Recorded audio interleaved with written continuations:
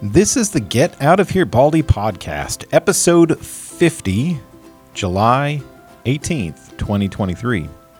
This week's Baldy of the Week is Professor X from the X-Men franchise. National Day celebration. We talk about Comic-Con, which is happening July 21st through the 24th. This is a convention for all of those comic nerds that exist in our world today. This day in history, July 20th, 1969. The first man on the moon, Neil Armstrong and Buzz Aldrin. We talk about Pastor Ben's message last Sunday at Wyatt Park Christian Church through Genesis chapter 22, 1 through 18. Thanks for joining us, friends. And now, let's go get this bread. They're Ben and Aaron, and they love sharing about their love for Jesus and food covered in cheeses. Weird news, history, sports regaled from a generation raised playing Oregon Trail. National celebrations almost every day. There's only one thing I have to say. Don't you point or stare at their lack of hair. Yes, they're follically challenged, so sing along with the biblical Baldy ballad. Get out of here, Baldy. Get out of here, Baldy. If you don't know what I mean, read 2 Kings chapter 2, verse 23. Get out of here, Baldy. Get out of here, Baldy. If you don't know what I mean, if you don't know what I mean, come and take a listen to your two bald kings. What's up, Baldy buddies, and welcome to another episode of the Get Out of Here Baldy podcast. I'm your host, Aaron Michaud, and I'm joined by, as always, Pastor Ben Hitzfield. Welcome, brother. Good afternoon to you. Afternoon today. Yeah, we've got a little bit of Mexican in the belly after. Dude, if you hear snoring, it just hit. It's happening, yeah. We kind of need this podcast today to kind of keep the wheels going. That's right. Mm-hmm. We went to the dump. We did a weird little activity. I felt like we earned that Mexican. I thought so too. Got a little bit of exercise in that. I don't know. I mean, probably calories outweigh the output, but I mean, still, we can't be too careful. Don't think about it too hard. There's always time to exercise later on. That's right. Well, this week it's going to be it's kind of a nerd cast. And I don't know. We'll find out how nerdy we are. Yep. Kind of nerdy. I think we'll get into this and find out there's people who are more nerdy than us, but here we go. All right. The Baldy of the Week is Professor X. Yes. From the Marvel Comics. Now, Ben, he felt like this was a duplicate of Week 31 where we had Patrick Stewart. And Patrick Stewart did play Professor X in the movies. He played, so he's the actor behind Professor X. So I was going to change it, but then I got into this and I went back and I looked it up. I'm like, I didn't know he did Professor X. And then I saw it was Patrick Stewart. I'm like, this is not a duplicate. We were highlighting a specific character for a specific reason. And again, he was played once by somebody we had highlighted. So it's a good distinguishing thing is that, we've done the actual person, and we've also done the people who play the movies, the different personas. That's right. So I don't know. In this instance, we're doing a persona. Then we're doing a character. A character. Yeah. That could be played by Patrick. Sure. But was also part of my Saturday morning cartoons at one point. We'll talk about that. Anyway, Professor X, or Charles Francis Xavier, was a character appearing in the American comic books published by Marvel Comics. Xavier is a member of the subspecies of humans known as mutants who are born with superhuman abilities. He is exceptionally powerful telepath who can read and control the minds of others. To both shelter and train mutants from around the world, he runs a private school in the X Mansion in Salem Center, located in Westchester County, New York. Xavier also strives to serve the greater good by promoting peaceful coexistence and equality between humans and mutants in a world where zealous anti-mutant bigotry is widespread. So anyway, Professor X. Now, were you an X-Men fan, or are you? Yeah, I am now. As a kid, not so much because we just didn't watch it, and I don't know if it's not because we weren't allowed to watch it. I don't think we just didn't. I don't remember having the cable channels for us to watch it. I just don't remember that. And then also with the comic books, none of us really did comics growing up, and so we kind of missed out on it. And so I didn't really get into X-Men and is it Marvel? Yeah. Okay. So into that world until they started making movies about it, late into my teenage years and adulthood. So, but now that I'm aware of it, I've watched most of the X-Men movies that have come out. Nice. And I've enjoyed them. Yeah. So I'd say I'm an X-Men fan. Probably not like a nerd per se. So I don't know. Like I couldn't go toe to toe with someone who's really dug into it. Sure. But I can appreciate it. So, I mean, I collected like trading cards of sports players, but I also did Marvel characters. So that was probably my introduction to the X-Men. Okay. And so, on the back of them, they had all the different like ratings of their like strength, their speed, their powers and stuff. And so I remember having like just photo books full of these cards. So that's kind of like precursor to like Pokemon kind of stuff, maybe. In a sense. I mean, I don't know how long Pokemon's been around. No idea. But I was so they had those, and so I remember that as a kid, kind of trading cards with people. But then they had a Saturday morning cartoon. Nice. That was X-Men, which I always liked. Nightcrawler was my favorght. Okay, Nightcrawler. He got a little bit of press in that movie, but not as much as I thought he should have. But I haven't like deep dove on the comics like a lot of people do, but I was at least familiar with it. But so the reason I wanted to highlight Professor X was I feel like the whole series or story of the X-Men and the tensions between these mutant humans and non-mutants get you thinking about how we as humans really interact with each other, especially when there are differences. And so if you're unfamiliar, basically these, there's humans who have developed these super abilities, and a lot of the tensions in the show or the comics are that other humans are very leery of this, because if you have somebody who can shoot lasers out of their eyes, you could be afraid of that. But the tension is, how do humans respond to mutants?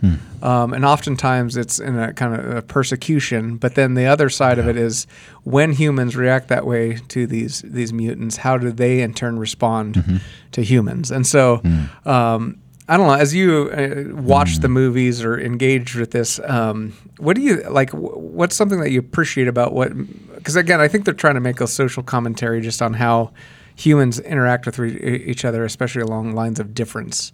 Is there anything that has like stuck out to you? Kind of a parallel to that is in Harry Potter with the Muggles and the wizards, and so. To me, it's just a caution for us.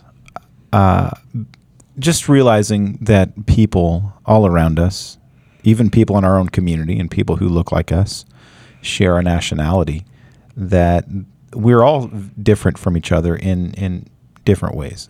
And sometimes those differences are very obvious.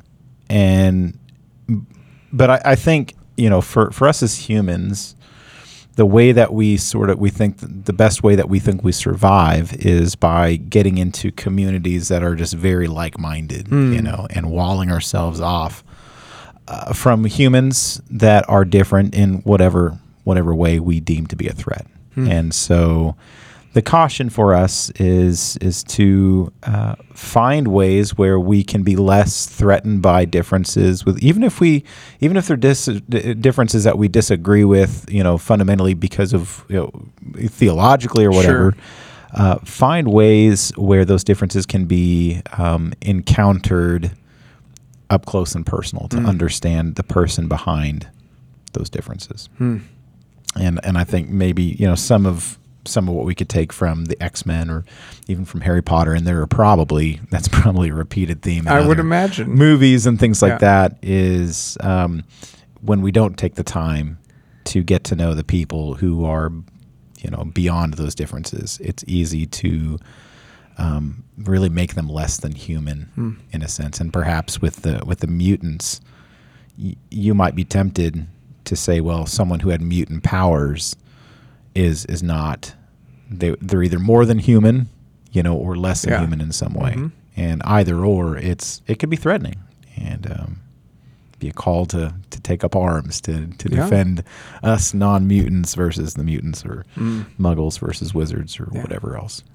Well, it's interesting. So, like in X-Men, you have Professor X, who again he's advocating for mutant rights, but also trying to teach and encourage mutants not to respond in kind to human oppression. Yeah, right. Right. Whereas his friend Magneto is kind of the opposite. It's going, you know what, we've been mistreated. They're oppressing us, and we're the more powerful ones. Yes. So why are we putting up with this? Use those powers to defend ourselves. Yeah, and then and it eventually probably comes to subjugating. And so it's just, and I like those two philosophies. I'm sure if you got really into it, maybe it's more complicated than that. But again, from my surface level knowledge, that exploration of those two philosophies, I think I've found interesting to me, and I think as well, just thinking through how they portray that human tendency to, when we're oppressed or persecuted, to do in kind to others, that retaliation. Yeah. And so I often think of, just even in the biblical narrative, the one, I've been in Exodus a little bit, so I've been thinking about how one of the constant warnings from God to his people is, you need to remember that you were slaves in Egypt. We're once slaves. And so that when strangers or foreigners are in your midst, you don't treat them like you were treated. Yeah. And I think that the reason these, I don't know, I think tap into the human imagination a little bit, like you said, with whether it's Harry Potter or is it's highlighting that this is what humans do to each other under differences. And I think you hit the nail on the head when we can define someone as less than human or subhuman in some way. It allows us to treat them like beasts rather than again, fellow images of God. And so I think those tap into it. And so I don't know, there might be, maybe there's a book there, Muggles and Mutants.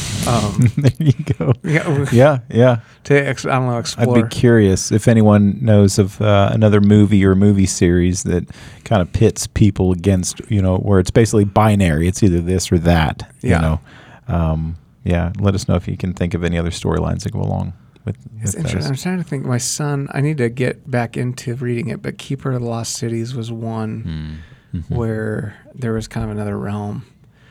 This is probably something that's pretty common, because I think it's a way to explore. It's an extreme version of just again differences among people, and so when you add the magic or the mutant element to it, it highlights. And makes it an extreme, which allows you to explore it a little easier. And not... It's not as close to home. Right. But I think there's a reason all those stories kind of resonate with people. Anyway, Professor X. There you go. All right. Don't retaliate in kind. I think that's one of the things we can learn from old Professor X. National celebration. So this is a multi-day event. July 21st to the 24th is Comic-Con. All right, so for those of you who are unfamiliar, Comic-Con is celebrated annually following the date given by the responsible bodies in July. So again, this year it's the 21st to the 24th. This makes a great 4-day summer extravaganza. In 2021, the event was held virtually, thanks COVID. But Comic-Cons, really, they're held all over, but the main event that people think of is the one in San Diego, the San Diego Comic-Con. It's the most well-known of its kind. And Comic-Con is not only comics, but it's also has all sorts of related pop culture elements and entertainment forms. So gaming, movies, TV shows, just highlighted all over. And so surprisingly, the San Diego Comic-Con is actually a nonprofit event. So okay. There you go. You can get a tax write-off maybe. Nice for supporting. So, have you ever been to an event like this? No, I don't think so. Okay, good. I don't think so. You're not that far down the rabbit hole. I would I could see myself doing something out of curiosity someday. Sure. Just like a local event. Right. Just strolling through something. But you'd probably feel like an outsider looking in. Oh yeah, Okay. I would be one who like wasn't dressed up as my favorite character or something along those lines. So I mean, I appreciate that, and I think that's fun and good. But yeah, I don't. Have you been to? I have not. Okay, I have okay. not been to this type of event. Okay, It's fascinating to me. it is. Yeah, I would imagine Yeah. that if these had caught on and become more of a cultural item when I was a little younger, yeah. I might be. But now I feel see. like You kind of look on with curiosity. curiosity is probably a generous term. I'm probably looking down my nose a little bit, like I mean, I like the show, but you guys Yeah. are weirdos. Yeah. That's probably not fair, but yeah. So I haven't been Okay. there. I do think I think more and more what I realize is how much all of these things, whether it's sports, entertainment, whether it's coffee or food, like there are these subcultures Yeah. that are like worlds unto themselves. Yeah. And so I think all of them are a little Right. curious to me in Right. some ways. And so, because I don't know, I mean, when people hear me talk about my Bible, they probably feel that same way about me. So like, Is there like a Bible con or something like that? We're going to look it up. I am sure there After probably this. is. I'd go to something like that just for, I don't know, see what's happening there. I bet you, dude. I don't even, I'd probably get there and be like, gosh, I kind of want to be one of you guys, but I don't think it's I going was to going happen. to say, that's where you might find some, maybe it's best not to go to one of those. I don't know. Like, again, they're all going to know ancient Hebrew, just like if you go to the Star Wars one, that there's like, they're going to speak Ewok. Yeah. Is there a difference? speak I don't Ewok, Yeah. So anyway, so just growing up, since we're not quite to this level Yeah. of nerddom, but was there like a superhero sci-fi fantasy series that was kind of like your favorite? Superhero, probably Batman, because we had Okay. the TV show with that actor, I forget his name, the white. He's always one. The non-muscular, like really creepy tights. The Adam West. Yeah. Oh Sam gosh, West, okay, yeah. We watched that quite a bit. So yeah, he was probably my favorite superhero. But then, We've come a long way. This is one of my favorite memes is when they show the first shows okay, with like what's they're putting out now. Yeah, well, like the Christian Bale type Dark Dude, Knight kind of thing. The Iron Man one is hilarious. Because haven't the seen original that one. Iron Man on TV was okay. like it was a rough costume. Okay. We'll have to look it up later. Yeah. No, that, and then as I've gotten older, Star Wars has been fun. Of course, Tolkien. Those are good for like a Sunday afternoon. You just put it on the TV and just feed up, go to sleep, wake up, watch some more of it. So I think those are probably my favorite. And we've gotten into like the Harry Potter thing too. Those Through the good years books, as man. well. Yeah, some good. Eliana's reading. I think she's on like book 4 right now. So after she reads a book, then we watch the movie that correlates with it. So. I mean the movies were good, but there's so much that's left out.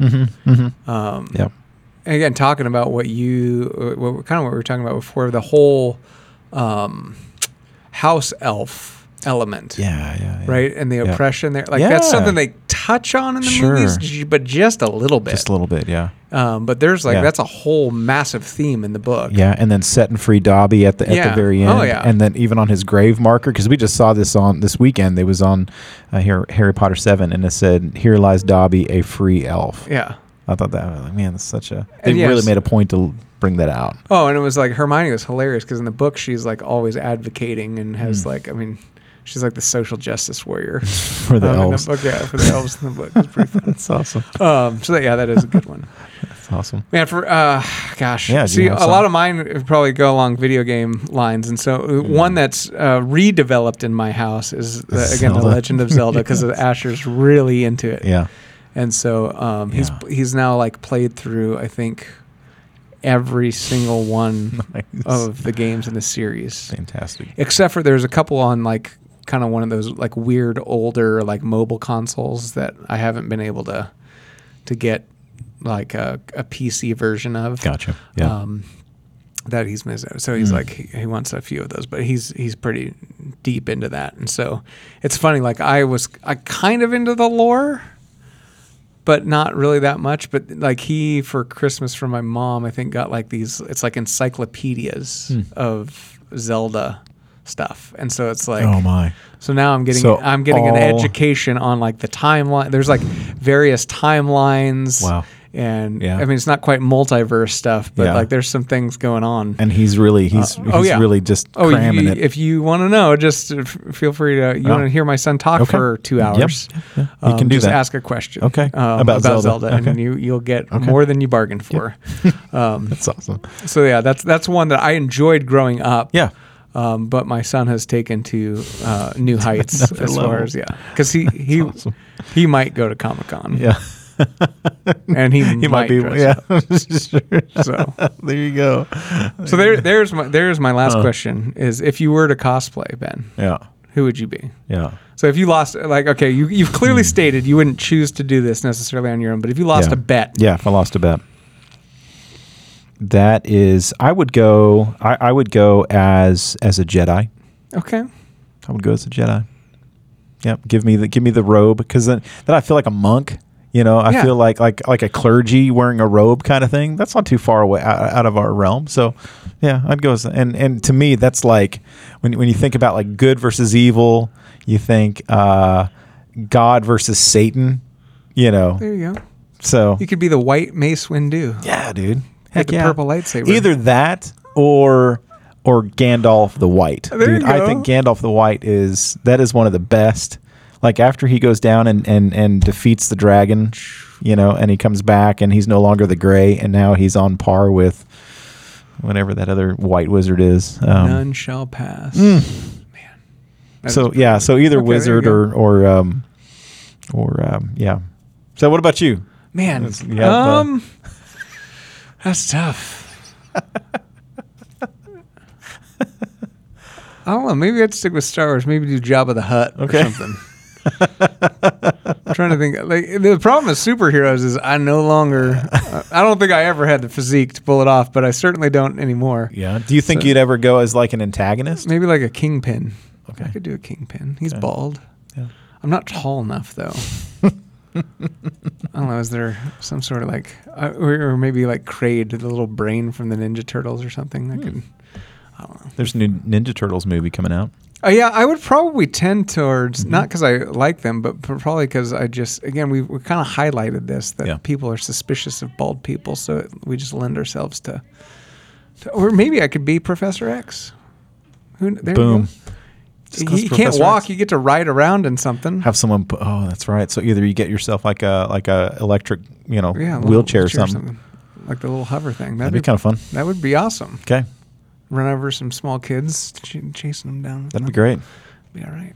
I think it'd be fun. All right. So if we ever end up going to like a Comic-Con, then there it is. Here you go, Jedi. Yep. And you can ride around on my Professor X hoverboard thing. Sounds great. There you go, people. That's awesome. This is not the episode you bargained for today. It is. All right. This is still kind of nerdy. This is okay. But this is a good one. Yeah. This day in history, July 20th, 1969, we got a man on the moon. This is awesome. So Apollo 11 lunar module carrying Neil Armstrong and Buzz Aldrin lands on the surface of the moon. Aldrin and Armstrong walk on the moon. 7 hours later, Michael Collins remains in orbit in the lunar module. That's amazing. So this was a little before our time, but did it influence you growing up? Did you want to be an astronaut? No. I think I've always been afraid of the unknown, and that's extreme unknown right there. And the whole, I don't know, just the chance of. I mean, it's so dangerous. I mean, especially back then, like growing up, that was still. I mean, we're less than 20 years away from that. Growing up as kids, and so I think I was always impressed that people could do that, but never really thought, man, one day I want to be an astronaut. But did you ever have dreams of maybe going I think watching them in zero gravity is something I would really like to experience. Kind of cool. Zero gravity. Yeah. I probably like maybe going like a zero gravity machine or something, or like a ride at a park or something. Yeah, and again, I think it influenced some of the shows. I mean, there were, again, that kind of space sci-fi things that kind of boomed. Yeah. Probably even a little bit before then, but certainly out of then. right? This idea that we actually sent people into space. I mean, you got Star Trek, Star Wars that started kind of popping up after that. And so obviously that influenced pop culture, which probably influences the imagination of young people. And so, I think it'd be kind of fun. I'm trying to think, was it Disney World that had it was like a simulator, I think, where you could a zero gravity or going into space or something. Yeah, or like a rocket launch, and you got the G forces and stuff. And actually, after doing that, though, I'm like, I come off there a little dizzy, going, I don't think I'm equipped for this. I could do this. But I think I think just being on the moon or something would be pretty cool. It would be cool. But there's zero gravity. But again, being in small, tight spaces for long periods of time, that didn't necessarily have a lot of huge appeal to me either. Yeah. But so zero gravity would be cool. Okay, so I found this interesting, right? Neil Armstrong, Buzz Aldrin, we know those names, but Michael Collins, he was also a part of that mission. Yep. So he piloted the command module that orbited the moon. That was supposed to return to Earth should anything happen to Armstrong and Aldrin. Okay, and they were actually thinking that maybe something bad could go wrong because this had not been done before. Mm-hmm. And so I just wanted to float this question: what would it be like to fly 238,900 miles only to go around the moon and not set foot on it? Yeah, I mean, if he trained, I would hope he went into space. Well, I guess he probably trained with that knowledge in mind. Probably, I think he did. So I think as long as he knew going into it that he wouldn't step foot on the moon. They just drew straws when they got there. Mm-hmm. That would be terrible. Yeah, sure. At that point, I mean, if you're all kind of wanting to do it, and then it's like, well, we can only let two go. But I mean, really, here's the other thing. I mean, it makes me think of that Ocean Gate, the Titan that went down to go see the Titanic. Mm-hmm. And they're in a submersible that they wouldn't even see it through like a window, but they were going to see it on a screen. Mm. But to me, it's like, can't you see it on a screen, like above the surface of the ocean and get, anyway. Yeah.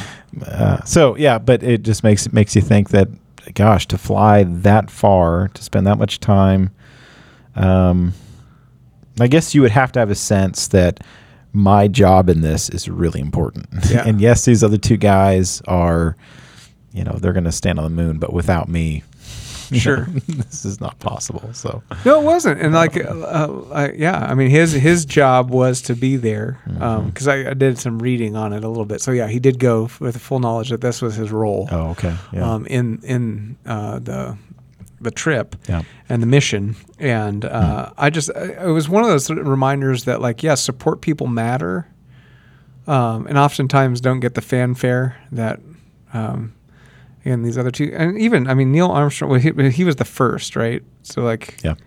And then, so even I feel Buzz always, like, I think he gets mentioned more now, but again, growing up, it was like, oh, Neil Armstrong first man on the moon, right? Like, right. And so with Michael Collins, I was like, you know what? I should talk about that guy a little bit because I feel like he made the trip too. He was there. Yeah. And he talked about, it was interesting to hear him talk about what it was like orbiting that thing and just staring at the moon. And he talked about it going, he goes, the sense that I got it was fragile.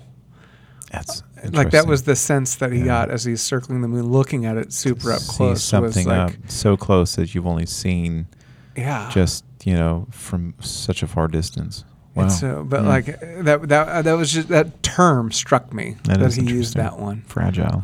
So anyway, thanks Michael Collins for supporting those guys, and it's pretty cool. Again, we'd be talking more about him if those two had probably not made it back. Sure. Yeah. He did.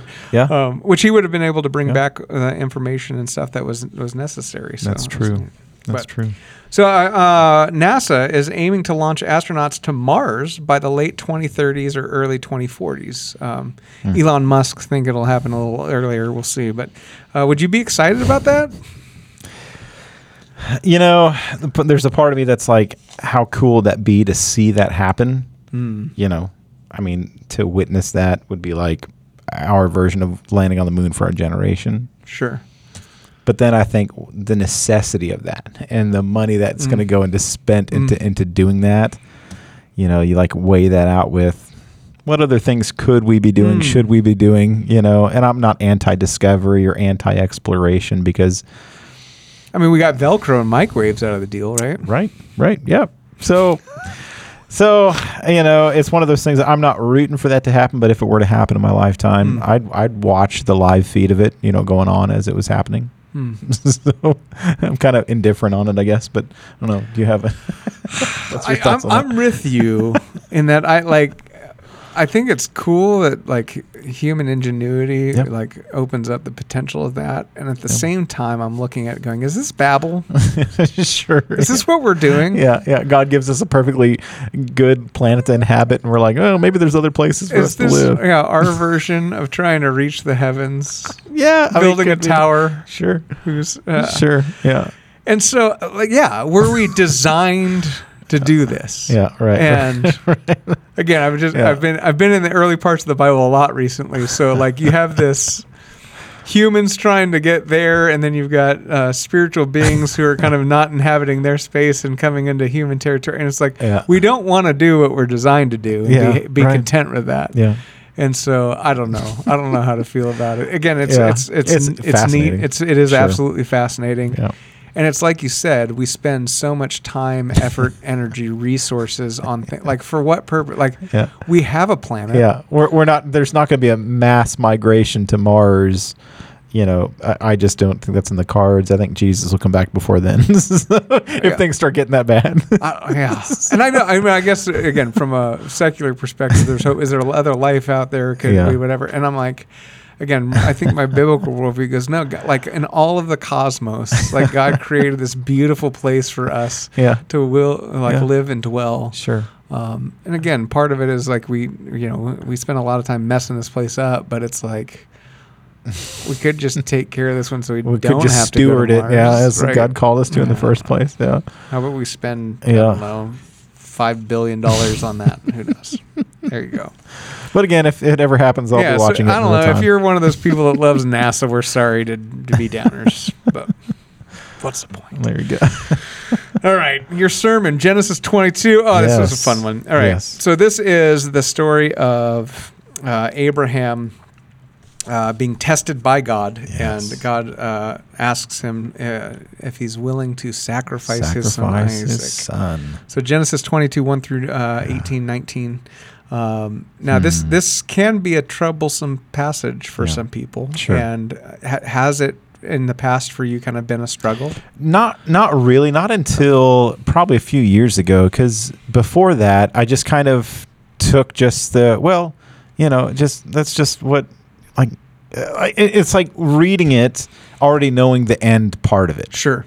I think if we didn't know the end, or we didn't know what the choice was, then maybe we'd be. But because we know he didn't sacrifice his son, we just don't read it with sort of the shock, that maybe we would have. But then again, as I've been reading it more and more throughout the years, and I've kind of put it in context in human history, that's kind of helped me to read it with some fresh eyes as well, And so. But I don't know. I just in a different way, but not in like a troublesome way. Okay. But I know others have read this story and have been bothered by it. I think there's other stories in the scriptures that bother me more than this one. But this one's more. It's like a diamond. You can kind of twist it and turn it and see something new in the story and make some really cool connections between.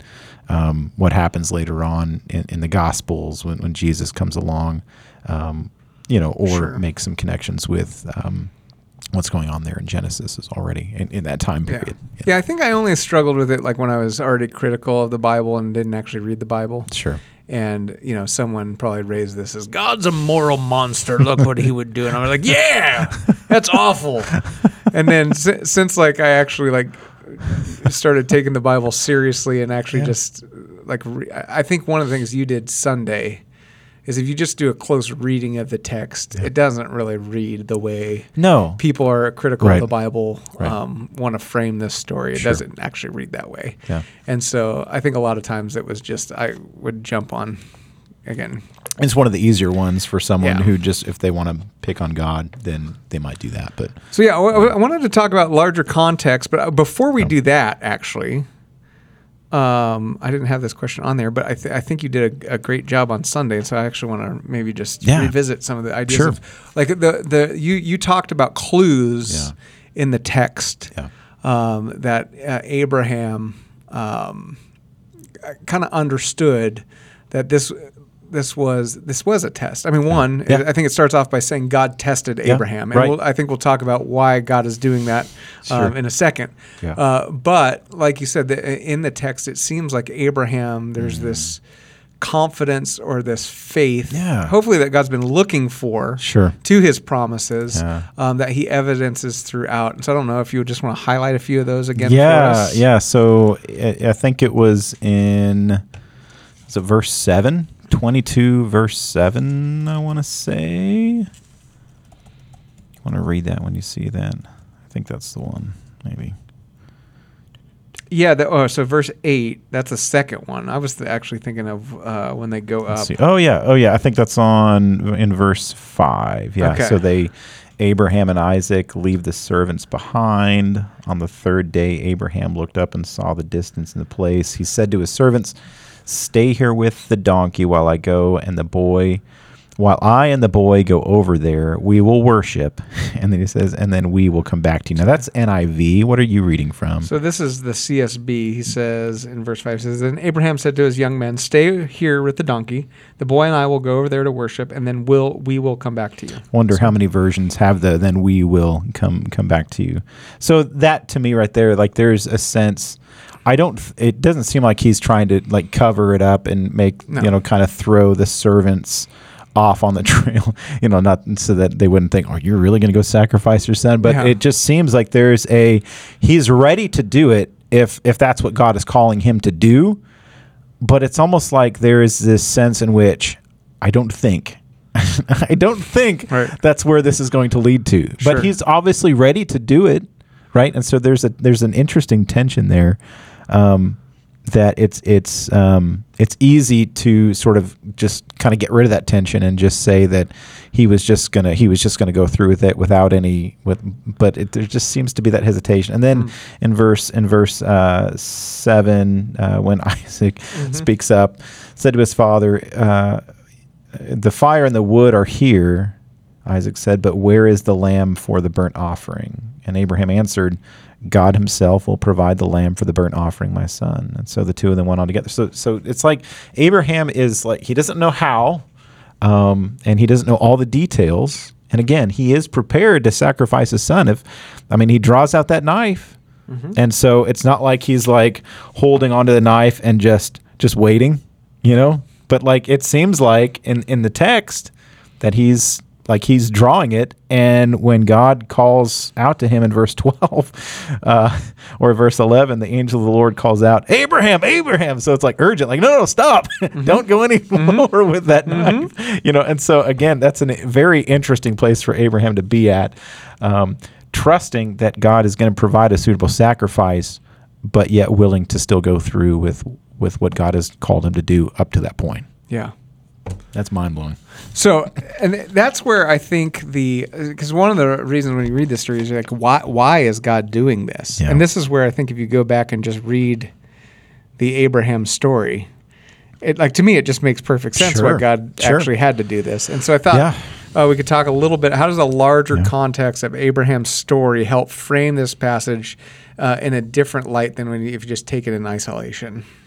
Well, you have, Abraham sort of has these moments of just amazing faith, of stepping out on faith and believing God, trusting God, and then moments of not trusting God. Him and Sarah, just the whole birth narrative. And it's interesting here because, talking about your son, your only son, it's easy to forget that actually before Isaac you have Ishmael. And so that's an interesting point to forget, but I think that's important also to remember that may play into this, is that Abraham at times and Sarah sort of take things into their own hands and try to make God's promises come about through their own means, and that's when they go off track and get into trouble. And so I think this story, again, is all about a full and complete trust. Let me see. I think at the end of this one here, in verse... where's that at? Where God says... Oh, man. It's kind of the take. Oh, okay. It's on in verse 12. After the angel tells him not to kill his son. In verse 12, do not lay a hand on the boy. He said, do not do anything to him. Now I know that you fear God because you have not withheld from me your son, your only son. And so even in this story, there might have been for Abraham the temptation to look at Isaac as the salvation, God's answer over and above his faith in God. And so here that's really put to the test in a very extreme, manner. Yeah. So anyways. Well, and that's, like you said, I think it's the faith. And that's something that I don't know Abraham has exhibited a lot up until this point. Yeah. So it's like you said, so 12, God calls Abraham. He, brings him out of Ur of the Chaldees, shows him the land, says, this is the land where you dwell. Yeah. Well, he promptly leaves that land and goes down into Egypt. Yeah. And he talks about, I will make you into a great nation, and I will bless all nations through you. Yeah. And as a part of that little trip, he ends up in Egypt where he tries to give his wife away. Yes. So, it's how are we going to make into a great nation if you're giving your wife? So the thing that God promised, he's like giving away that thing by which God would bring a promise if he believed him. And that's he does that twice, actually, where he tries to give Sarah away. Does he do that in Sodom and Gomorrah too? It's not Sodom and Gomorrah. It is, I think it might be down in Egypt again. Oh, okay. So anyway, but it does happen a second time. I want to say let's see, Sarah laughs, 3 visitors, destruction. It's chapter 20, Abimelech. Oh, okay. So he goes down to the Negev.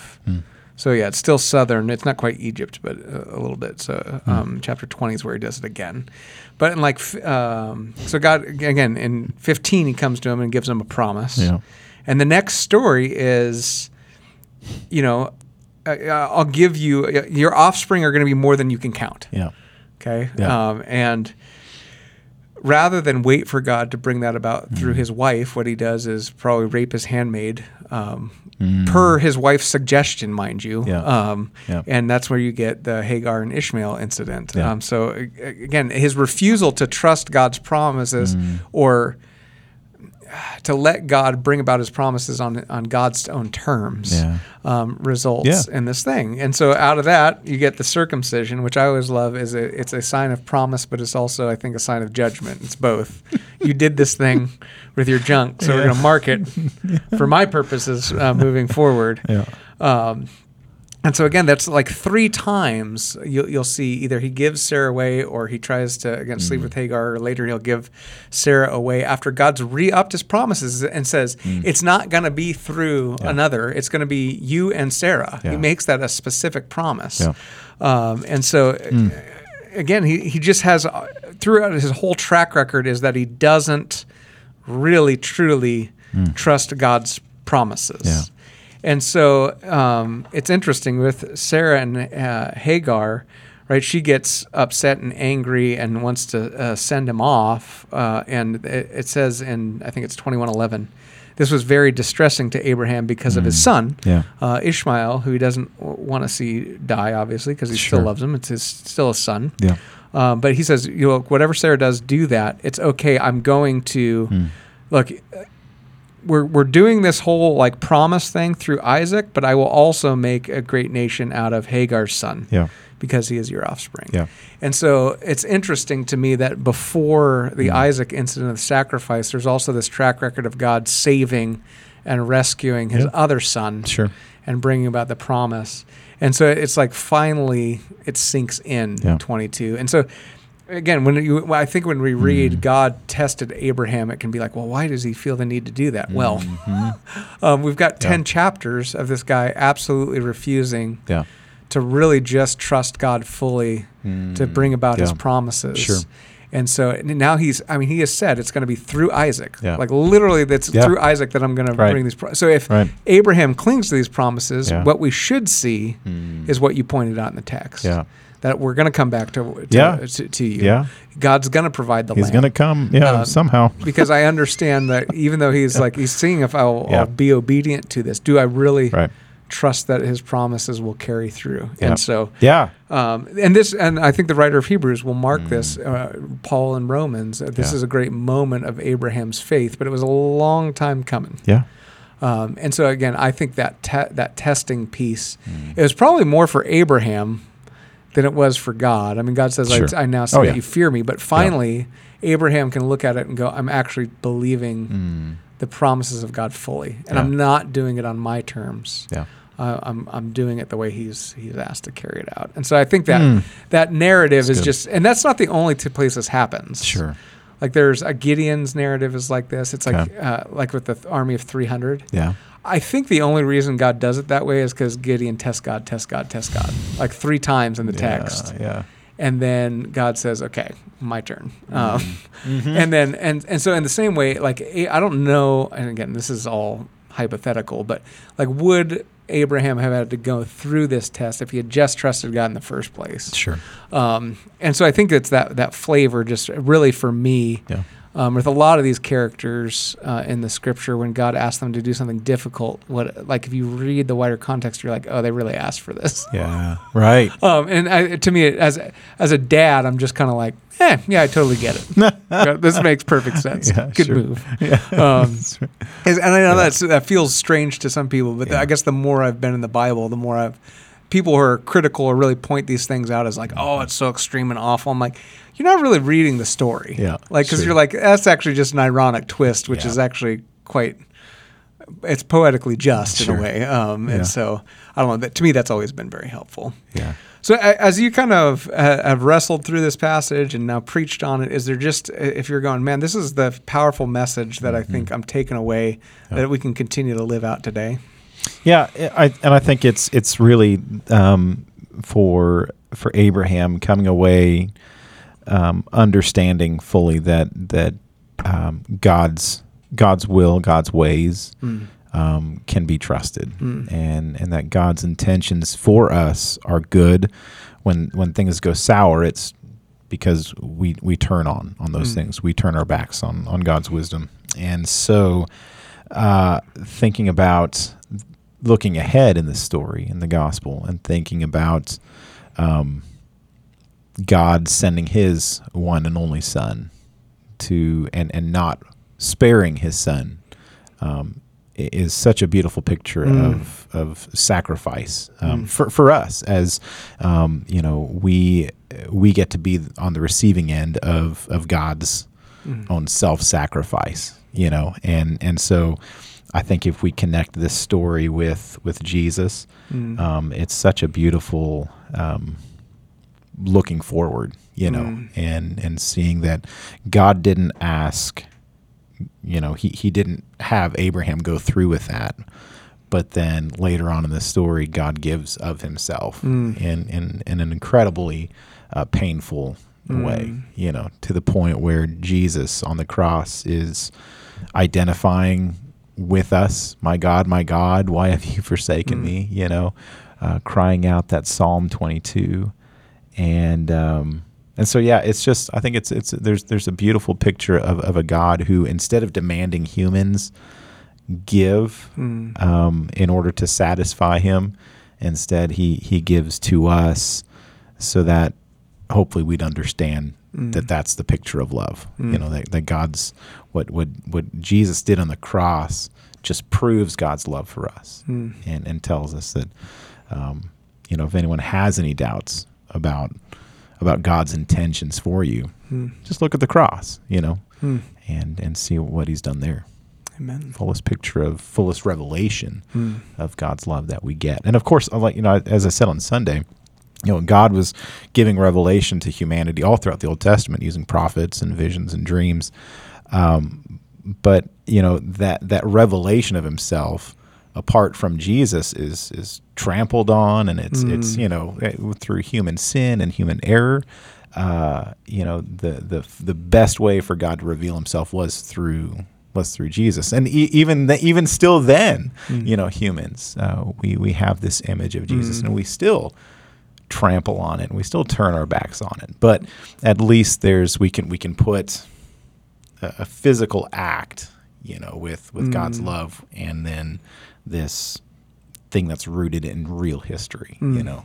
And so yeah. So I did make the connection about just really understanding how much God loves us, that God would give of himself to us. And so I think that's kind of my takeaway, is just for us to just be content with what God has done on our behalf, and to know that there's no sacrifice, there's no work that will cause God to love us anymore. And if we can believe that that's true, then I think that's what's going to change. That's what changes our hearts. That's what causes us to turn from sin, is to know that there's a God who, he's everything that's required of us to be accepted is already done.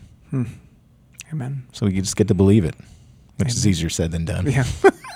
Abraham proves that. Right. Yeah, exactly. Yeah. And I think that's the result, though, for those of us who are like Abraham, chosen. God chooses the one to bless the many. This is pattern in Scripture. That's it. And when for those of us who are followers of Jesus, we've been chosen, but we have to live in those promises that God has made. Yeah. And when we do that, we are a blessing to others. Yeah. Like God will use us to bless others, but when we resist it, I think we like Abraham can leave a wake of destruction and hurt, absolutely, and pain in our path. And so that's a good encouragement. God can be trusted, and His promises are trustworthy, and that we can bank on them. Like I said, it's often easier said that I'm going to believe and have faith in those to actually live that out. Sure.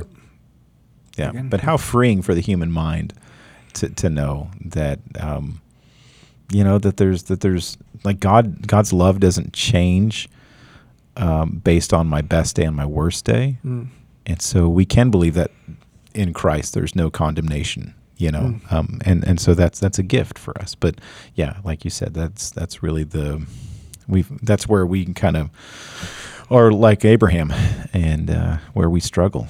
And that's probably going to be like an everyday kind of wrestling for all of us. For those that, believe it and trust it, there's going to be different shades of that on a daily basis. But it's the good news. Amen. So the word is repent and believe, right? Is that kind of the daily repentance and believe? So. Well, and this week, you get to look forward. You're gonna do an overview of Revelation. Yep, little synopsis of the book of Revelation. 20 minutes. In 20, pretty close Tanya's to that. I'm gonna try maybe 25 minutes. We'll see how it goes. But looking forward to that. That was the most requested topic for people for the summer mixtape. So it should be good. Just be aware. I mean, like I said, it's just a synopsis. So for those who want to dive into it, I'll have some resources to share with you and invite you to kind of do some digging into it. And one of the best ways to dig into it is just read the book, and just read it over and over and over again, and underline some of the repeated words and themes and songs. I mean, because that's really been one of the fun things for me, is just to see these repeated images and words and stuff. Well, I think it'll be great for you to give people a framework by which to look at the book, because there's various frameworks. Yeah. And like you said, when you get into the weeds on the details, your conclusions you're going to draw are based on like what framework you're starting from. And I think there are some that are way better than others. Sure. And again, not everybody's going to agree on those, but I look forward to seeing kind of what you offer to us as a framework. Absolutely. And it'll be great to see who picks it up. And Sure. And you said this is kind of maybe a preview for something that's coming down the road. Then, Yeah. right? I mean, we'll probably do, because when people say that they want to do something through Revelation, they probably want more than a synopsis.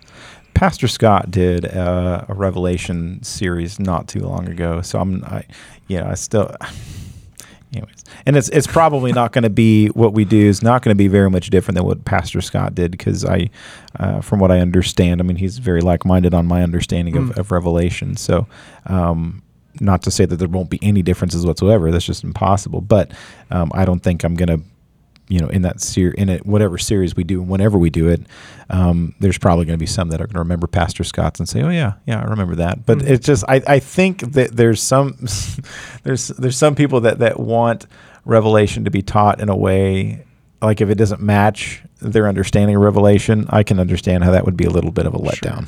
So let me just warn you, it may be a little bit of a letdown for you, but you can find many preachers and books that will tell you another way to think about it. So well, and that's where I think I think what you guys what people will find is that there is a richness underneath some of the just various ways of looking at it that has been timeless and that has encouraged the church for sure for over 2,000 years. And so when you can get back into that vein, again, it's different. But I think it can be thoroughly fascinating and encouraging to the church. So we'll look forward to that. My hope is that more Christians will be comfortable reading through Revelation and not just treat it as let's just do this every once in a while. Right, that weird book that it's in the canon, and I mean it perfectly.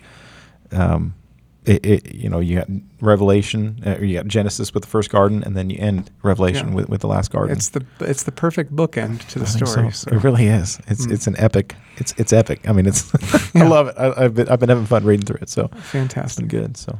Well, anything else for us? Or I think that's. So your last Sunday, July 30th, we'll invite folks to come out that morning at 9:15 in the social hall, and come have donuts and coffee and wish them a show as well, and let them know how much you love them, because I know you do, and I thank you for loving them well as you have for so many others in the church.